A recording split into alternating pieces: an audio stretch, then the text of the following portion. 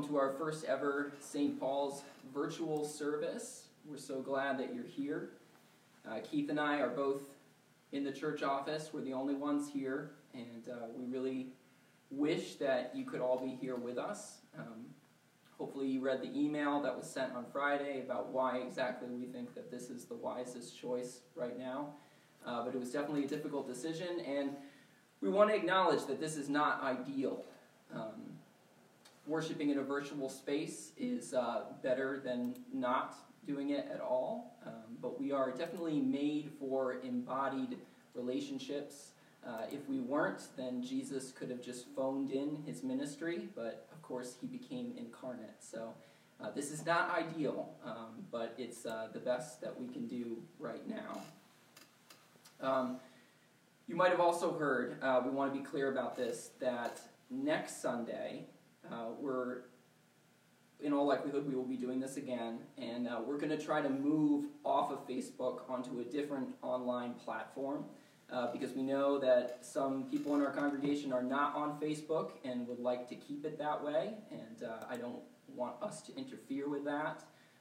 Some of you may also have been off Facebook for Lent. I know I was trying to do a Facebook fast for Lent, and then my Facebook fast turned into a Facebook buffet as soon as all the coronavirus stuff hit. So, but I also want to honor those of you who are trying to maintain that.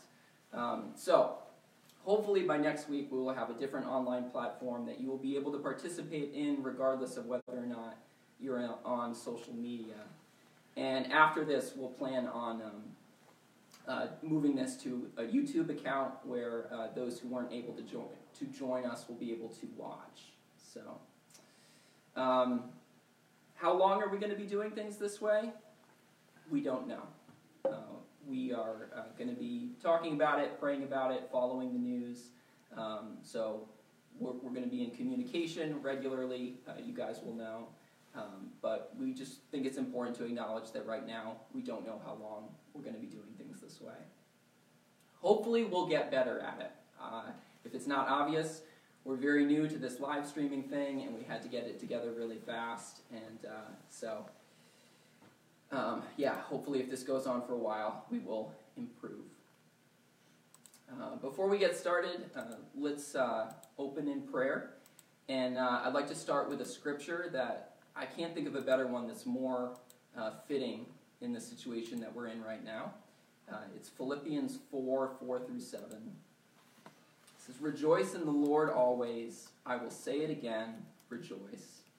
Let your gentleness be evident to all. The Lord is near. Do not be anxious about anything, but in everything, by prayer and petition, with thanksgiving, present your requests to God. And the peace of God, which transcends all understanding, will guard your hearts and your minds in Christ Jesus." Let's pray.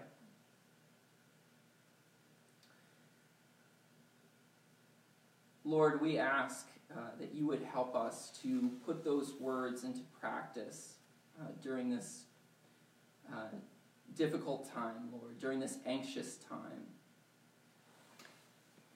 Lord, I pray that we would recognize that you are near, as those words say. And I pray that as we recognize that you are near, our gentleness would be evident to all, that there would be a kindness, a peace to us that is evident to the rest of the world.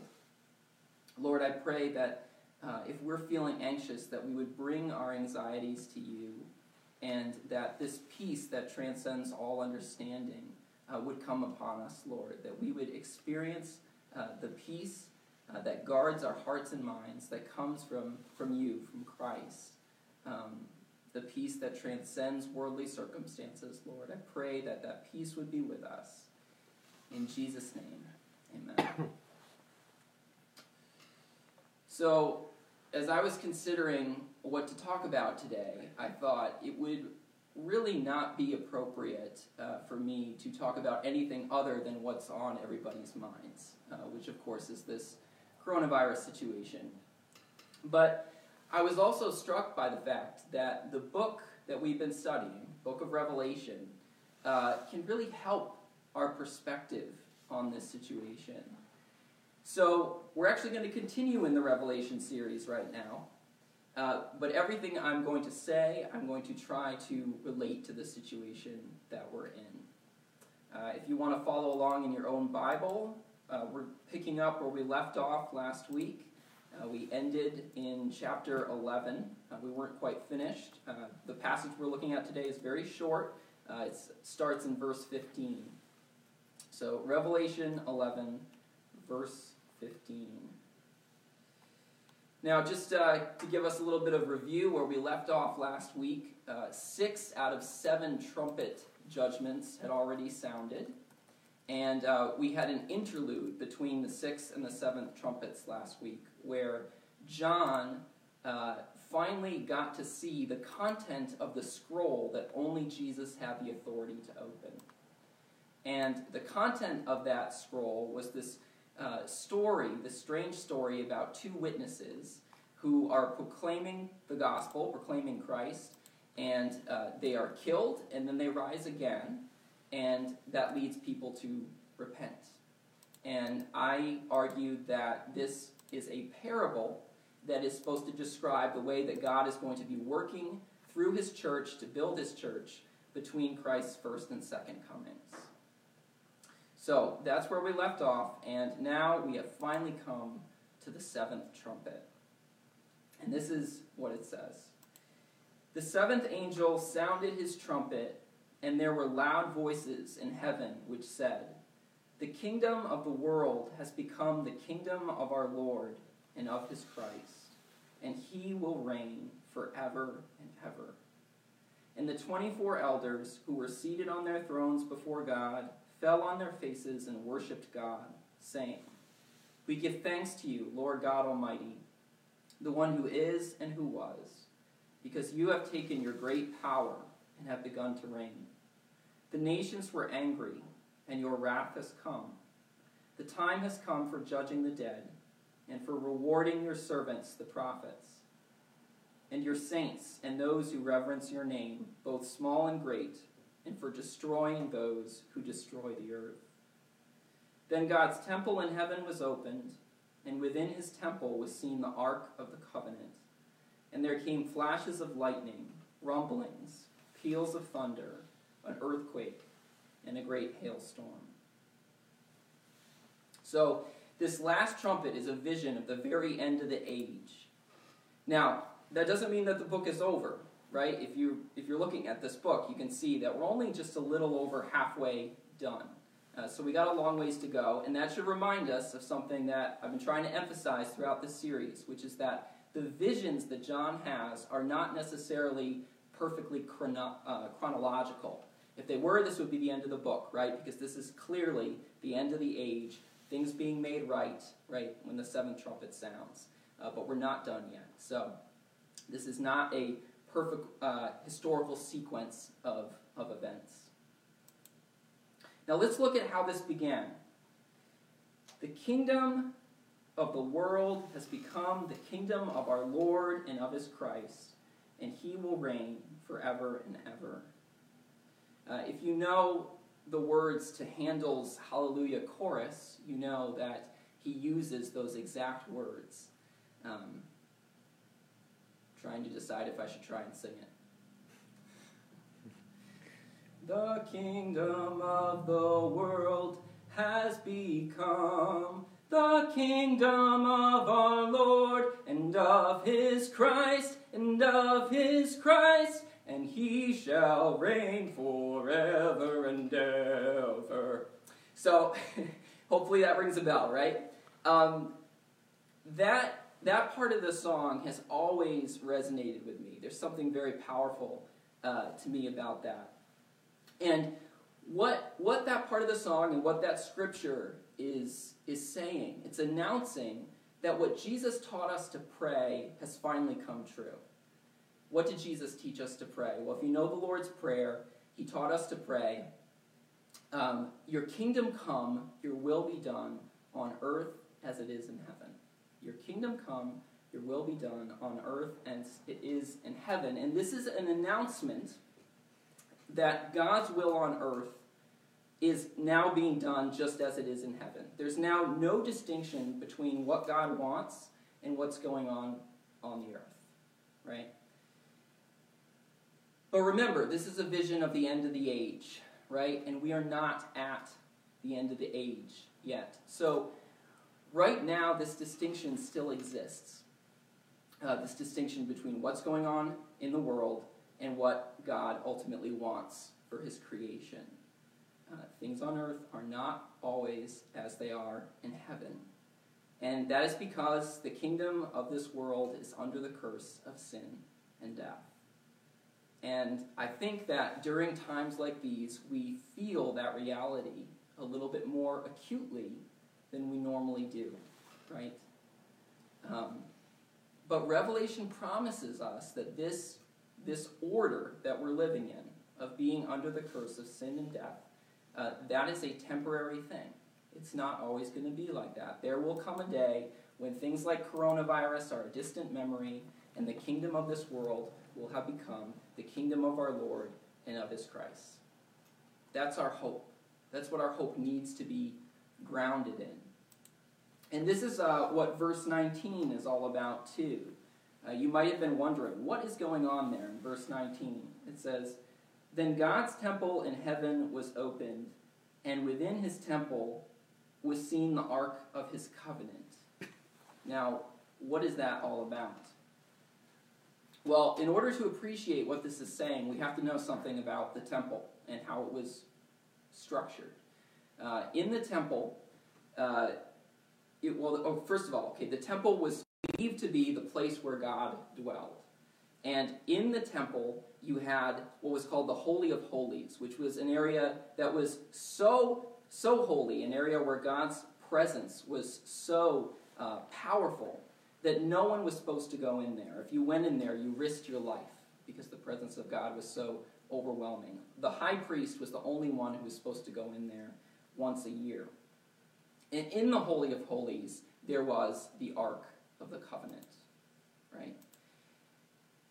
So what John's vision of this temple in heaven is all about is it's saying that the holiest of the holies is being opened, right? And this is not just the Holy of Holies in the earthly temple. This is the Holy of Holies in the heavenly temple.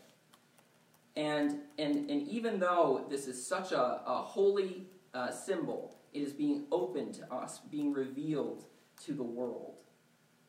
And what this is saying is that there is no longer this separation between God and between his will being done in the creation. His holy presence has flooded the whole thing. Everything has been made right. There is no longer any separation, any distinction. And it's a beautiful image, and it's an image that should inspire us and should inspire us with hope when we face difficult times. So, in summary, the seventh trumpet reminds us that the world is not as it should be, but one day things will be made right. When the time is right, the mystery of God will be accomplished. Now, what I'd like to do for the rest of this message is to think about how what we've already studied in Revelation relates to the situation that we're in right now. A lot of people tend to ask the question when situations like this arise, are we in the end times? Which basically means, is Jesus going to be coming back any moment now? And my answer to that is, yeah, it is possible that Jesus could come back any day. We should live with that expectation that it could happen tomorrow. But I don't think what's happening now is in itself an indication that the end is near. And I don't think God would want us to focus on that question. Why do I say that? Because as we've already talked about in this Revelation series, this kind of thing has happened other times in history. And it's happened far, far worse. The Black Plague, for example, of the 14th century is estimated to have reduced Europe's population by 30 to 60%. And even the absolute worst case projections, the worst case scenarios for the coronavirus, look like nothing compared to that. So we shouldn't get carried away with end times predictions. That's not the first place that our mind should go. Every generation experiences the four horsemen of the apocalypse to some extent, because every generation experiences war, conquest, famine, disease to some extent. And something that I have been trying to emphasize as we've been reading Revelation is that these judgments are not just visions of turmoil that's going to take place in the earth at some future date, but they are descriptions of the turmoil that occurs on earth throughout history, and especially between Christ's first and second coming.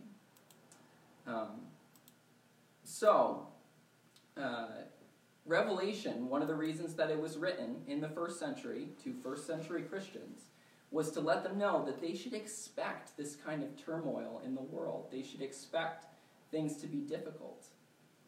But it was also written to let them know, and to let us know as well, that regardless of how difficult things get, Christ is still on the throne, and this story has a good ending for those of us who are willing to recognize him as Lord. So over the last few weeks, as we've studied this book, it's forced us to ask some tough questions. And I don't know about you, but the situation that we're in right now has made some of those questions less rhetorical for me. They're not theoretical anymore, or they're not as theoretical. That's the way I would put it. And one of the questions that we've been challenged to ask is, when everything around me is unstable, do I have anything to hold on to? When everything around me is unstable, do I have anything to hold on to? You know, several weeks ago we looked at when the sixth seal was opened, and it describes stars falling to the earth and the sun going black and the sky receding like a scroll. And we talked about how this is all symbolic language that represents things that are ordinarily stable becoming unstable. Things like governments, economies, supplies of food and medicine and necessary goods. Most of us take it for granted that those things will be stable in our lives, stable and reliable. And what the sixth seal basically says is that things are not as stable as we tend to assume. And it does that by taking things that are the most stable of all, the sun, the moon, and the stars, and describing them as being in disarray. I think that right now, maybe for the first time, some of us are feeling that truth, that nothing on earth is guaranteed, nothing is for certain. You know, we can't depend on medicine or politics or economics for our hope and our peace. We can't just trust in ourselves or in the things of this world. We really do need to put our hope and our trust in Christ. And if we don't, we're on shaky ground. So that's the first question that Revelation, and to some extent the situation that we're in, is forcing us to ask. When everything around me is unstable, do I have anything to hold on to? And the answer we should be able to give is yes, I do have something to hold on to. I hold on to Christ. He is my firm foundation.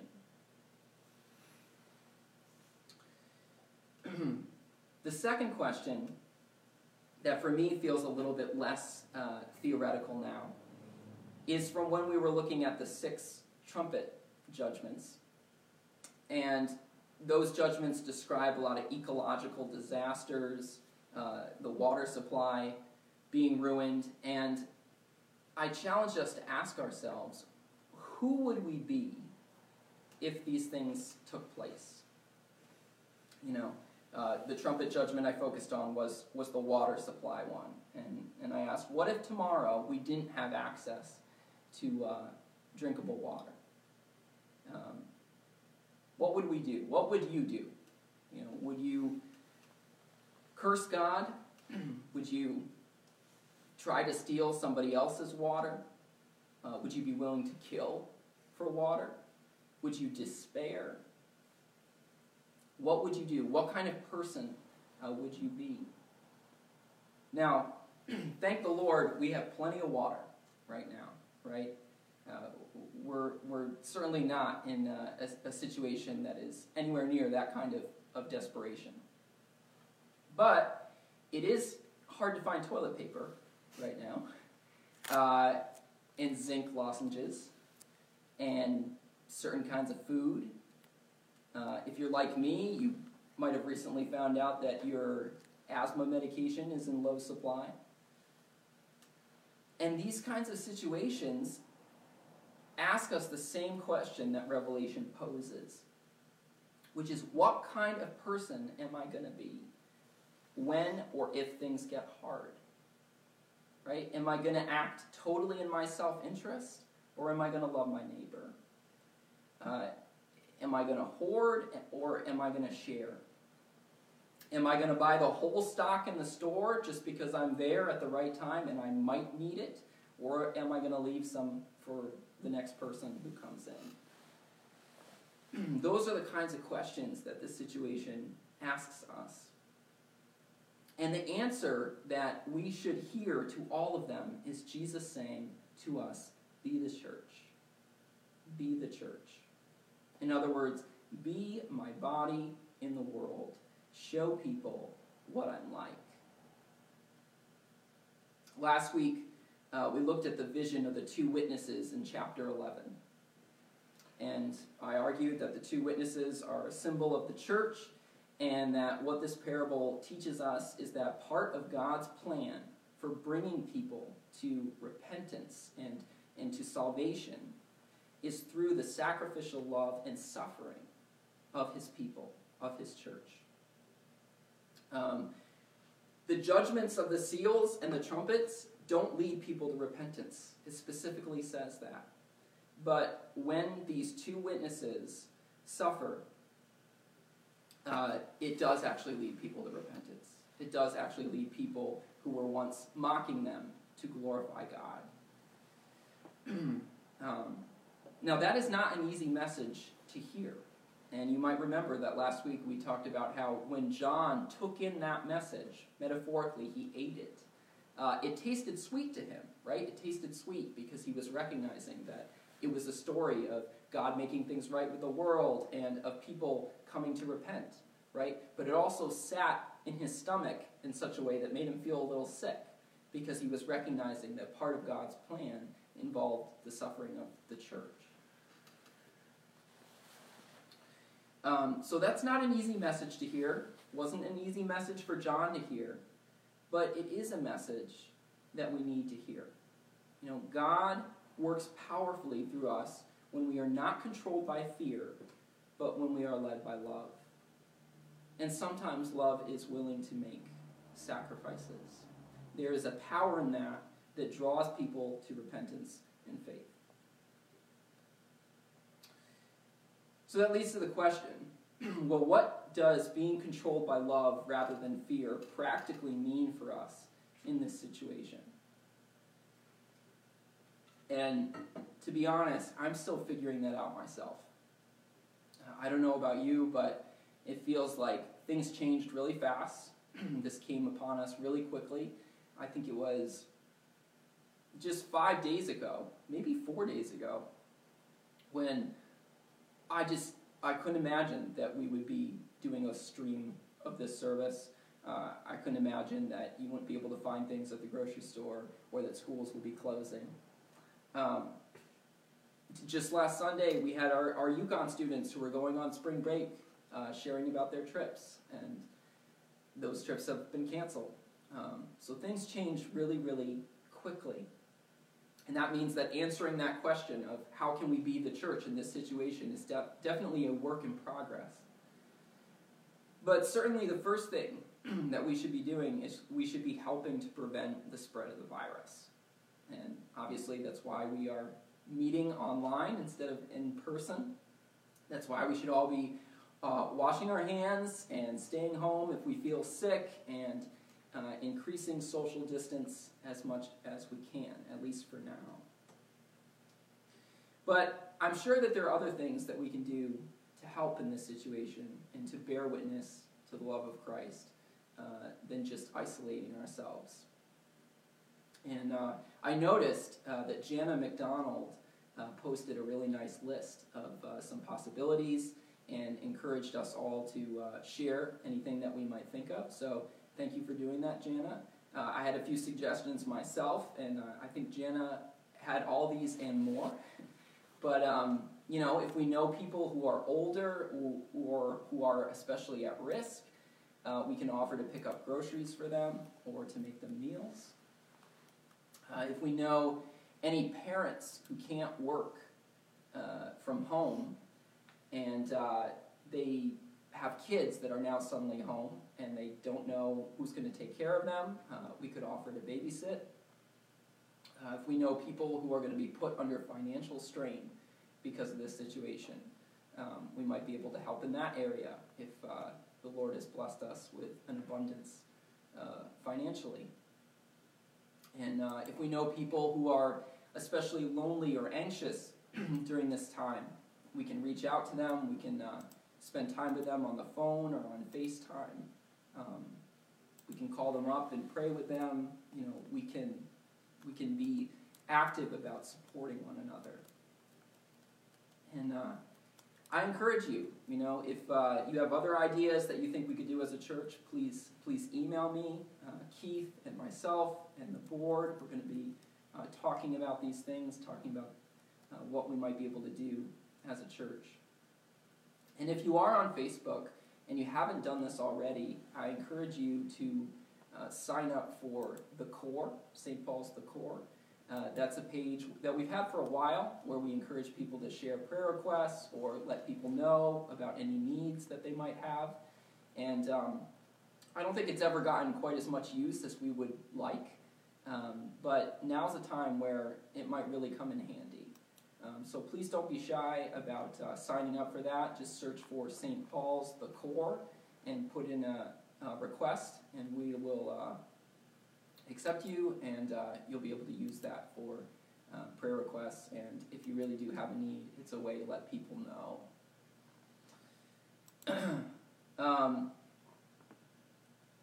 So, in summary, the world is not yet as it should be. But one day, the kingdom of this world will become the kingdom of our Lord and of his Christ. That hope is what we have to hold on to when everything else around us seems to be becoming unstable. And it is that hope that will free us to be led by love and not by fear. And I'll close with Jesus' words in John chapter 14, verse 21. My peace I leave with you. My peace I give you. I do not give to you as the world gives. Do not let your hearts be troubled, and do not be afraid.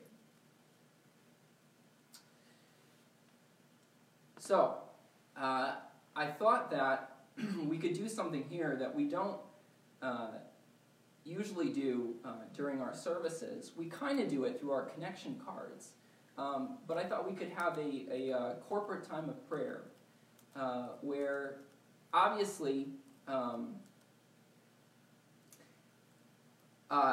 obviously we can't all pray out loud together right now, but I was thinking what we could do is you guys could submit any particular prayer requests you might have in the comments, and then I could take those and offer them up, and we could all pray together that way. So I'll just allow for a couple minutes for you guys to write in any requests you might have. There's the obvious ones, of course, but yeah, if there's anything else.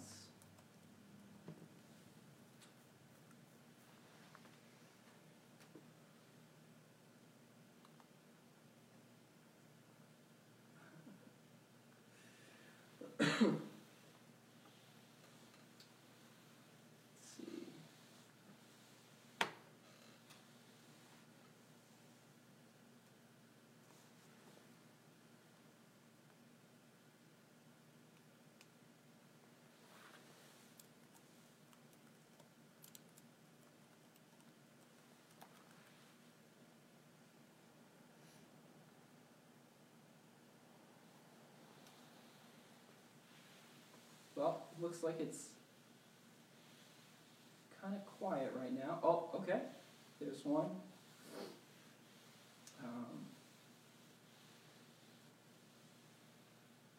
Oh, I'm being asked, where do you want them to write the requests? Well, what I was thinking is that underneath the live stream, there is a comment area. And I think you could just write them in there. I see Kathy Collins did that.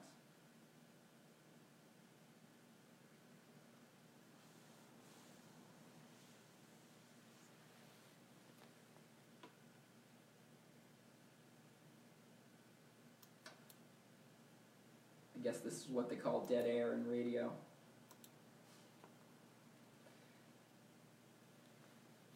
Hey Keith, do you want to say hello?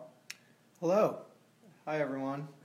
I'm behind the camera giving my social distance from Ryan this morning, but it's great to be a part of this. Yeah, you just realized he's been here the whole time, but you haven't heard a thing from him.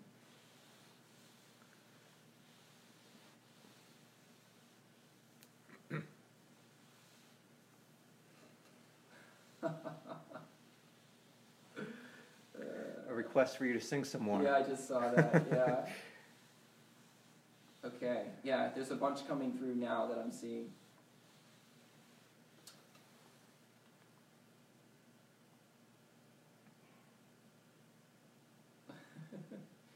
Okay, yeah, there's a bunch. I know there's a little bit of a delay, so sometimes it takes me a while to see what's coming through. It's like 7 seconds or something like that.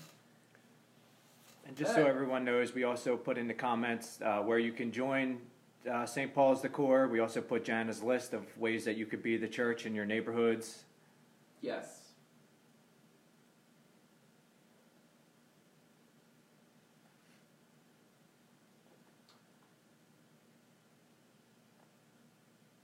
Huh. Keith, do you know if I can actually look at all of these requests at once? Because it seems like once there's a couple comments, then it disappears. Oh no, okay, there we go. In the comments area? Yeah, yeah.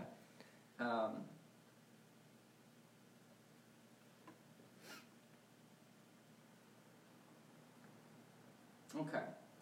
All right, well,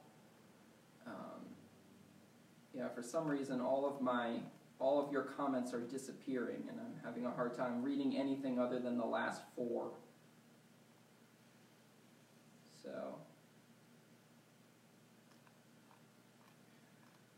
I could read them to you.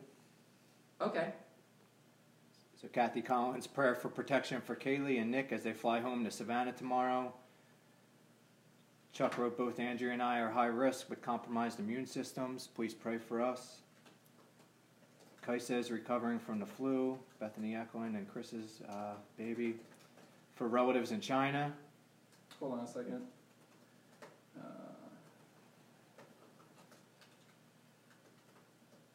Okay.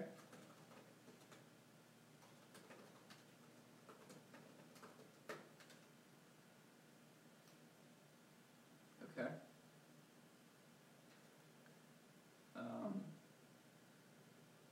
Keep going, keep. Prayer for Kathy Collins, who is sick right now. Prayers for all those suffering from anxiety during this unsure time, and for those of us who are out of work for the unforeseen time.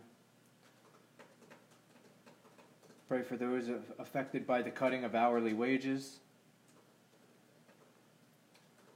Pray for the tickle in my throat that Stephanie pointed out. Pray for the elderly. My mom is at risk. Please pray for all students who are home. Some schools have a grab-and-go, free breakfast and lunch. Many students are poor. Keep them safe, healthy, and nourished. Thanks for the love, Steph. Pray for students this week and the next 2 weeks who unexpectedly had to go home. Home isn't a safe, fun, or joyful place for some students, and it really stinks that kiddos have to go through that. Also hard for students who don't have families who know Jesus, but also great for witness. Prayers for the first responders and retail workers right now. my brother included, who has to work at a grocery store. Yeah. It's tough. Okay. All right. Let's pray together.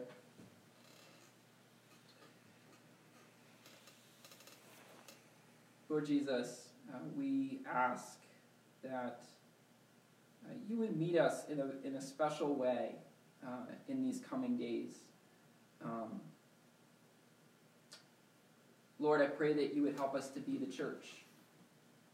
I pray that you would help us to be led by love, not by fear, and to be wise and discerning about what it looks like in this situation to be led by love. Love for our neighbors and love for you. Lord, I want to lift up Kaylee and Nick, who are returning from Savannah. Lord, I pray that your protection would be with them, that you would guard them against infection, and that your peace would guard their hearts and their minds as they travel. Lord, we lift up Chuck and Andrea Redfern, beloved members of our community, Lord, and we recognize their compromised immune systems, and we just pray that you give strength to their bodies, that you would protect them from the virus, and that they would rest in knowing that you are near and that you are with them. Lord, we pray for baby Kaisa recovering from the flu. We pray that you would be healing her, Lord, and that you would keep her from any further infection, that you would keep Chris and Bethany from infection, and we just pray that you continue to help Kaisa grow healthy and strong. Lord, we lift up those who have relatives in China. We pray for that whole area, which has been especially affected by this virus. We pray, Lord, that you'd especially be working through the church there. We know that the church there has suffered under persecution, but they have grown tremendously, especially recently. And we pray that what's going on in China with this virus would provide a great opportunity for the church there to witness to your sacrificial love and to your goodness. Lord, we pray for those who are out of work, for those who aren't really sure how they're going to pay the bills, Lord. We pray that our society as a whole would be gracious during this time, that we would not be ruled by the dollar, but that we would be ruled by love, by generosity, by kindness. Well, I pray that we would, during this time, be surprised and encouraged to see employers and people who are collecting bills be especially humane and gracious. And we do pray, Lord, that you provide for our needs, whatever they might be. Lord, we lift up those who are elderly, Lord, and I pray that we would remember the value of every person. I've noticed that there have been a lot of times where people try to reassure others by just saying, well, it's more the elderly who will suffer from this. And that always hurts my heart a little bit, Lord, because the elderly are just as important as everyone else. And Lord, I pray that we in the church would affirm the value and the dignity of people of all ages. Lord, we pray for students who have suddenly lost access to food. We pray, Lord, that they would be surprised by the ways that you meet their needs. And we pray that those of us in the church would be open to the ways that you might want us to help meet their needs. We pray for students who have had to go home, especially those who are followers of you and maybe don't have a home environment to go back to that is as spiritually nourishing as the one that they have on campus through the ministries they're a part of. Lord, we pray that you would work through them in this time, that you would encourage them, that you would help them to love their families well during this time and to be a non-anxious presence when there may be a lot of anxiety in their homes.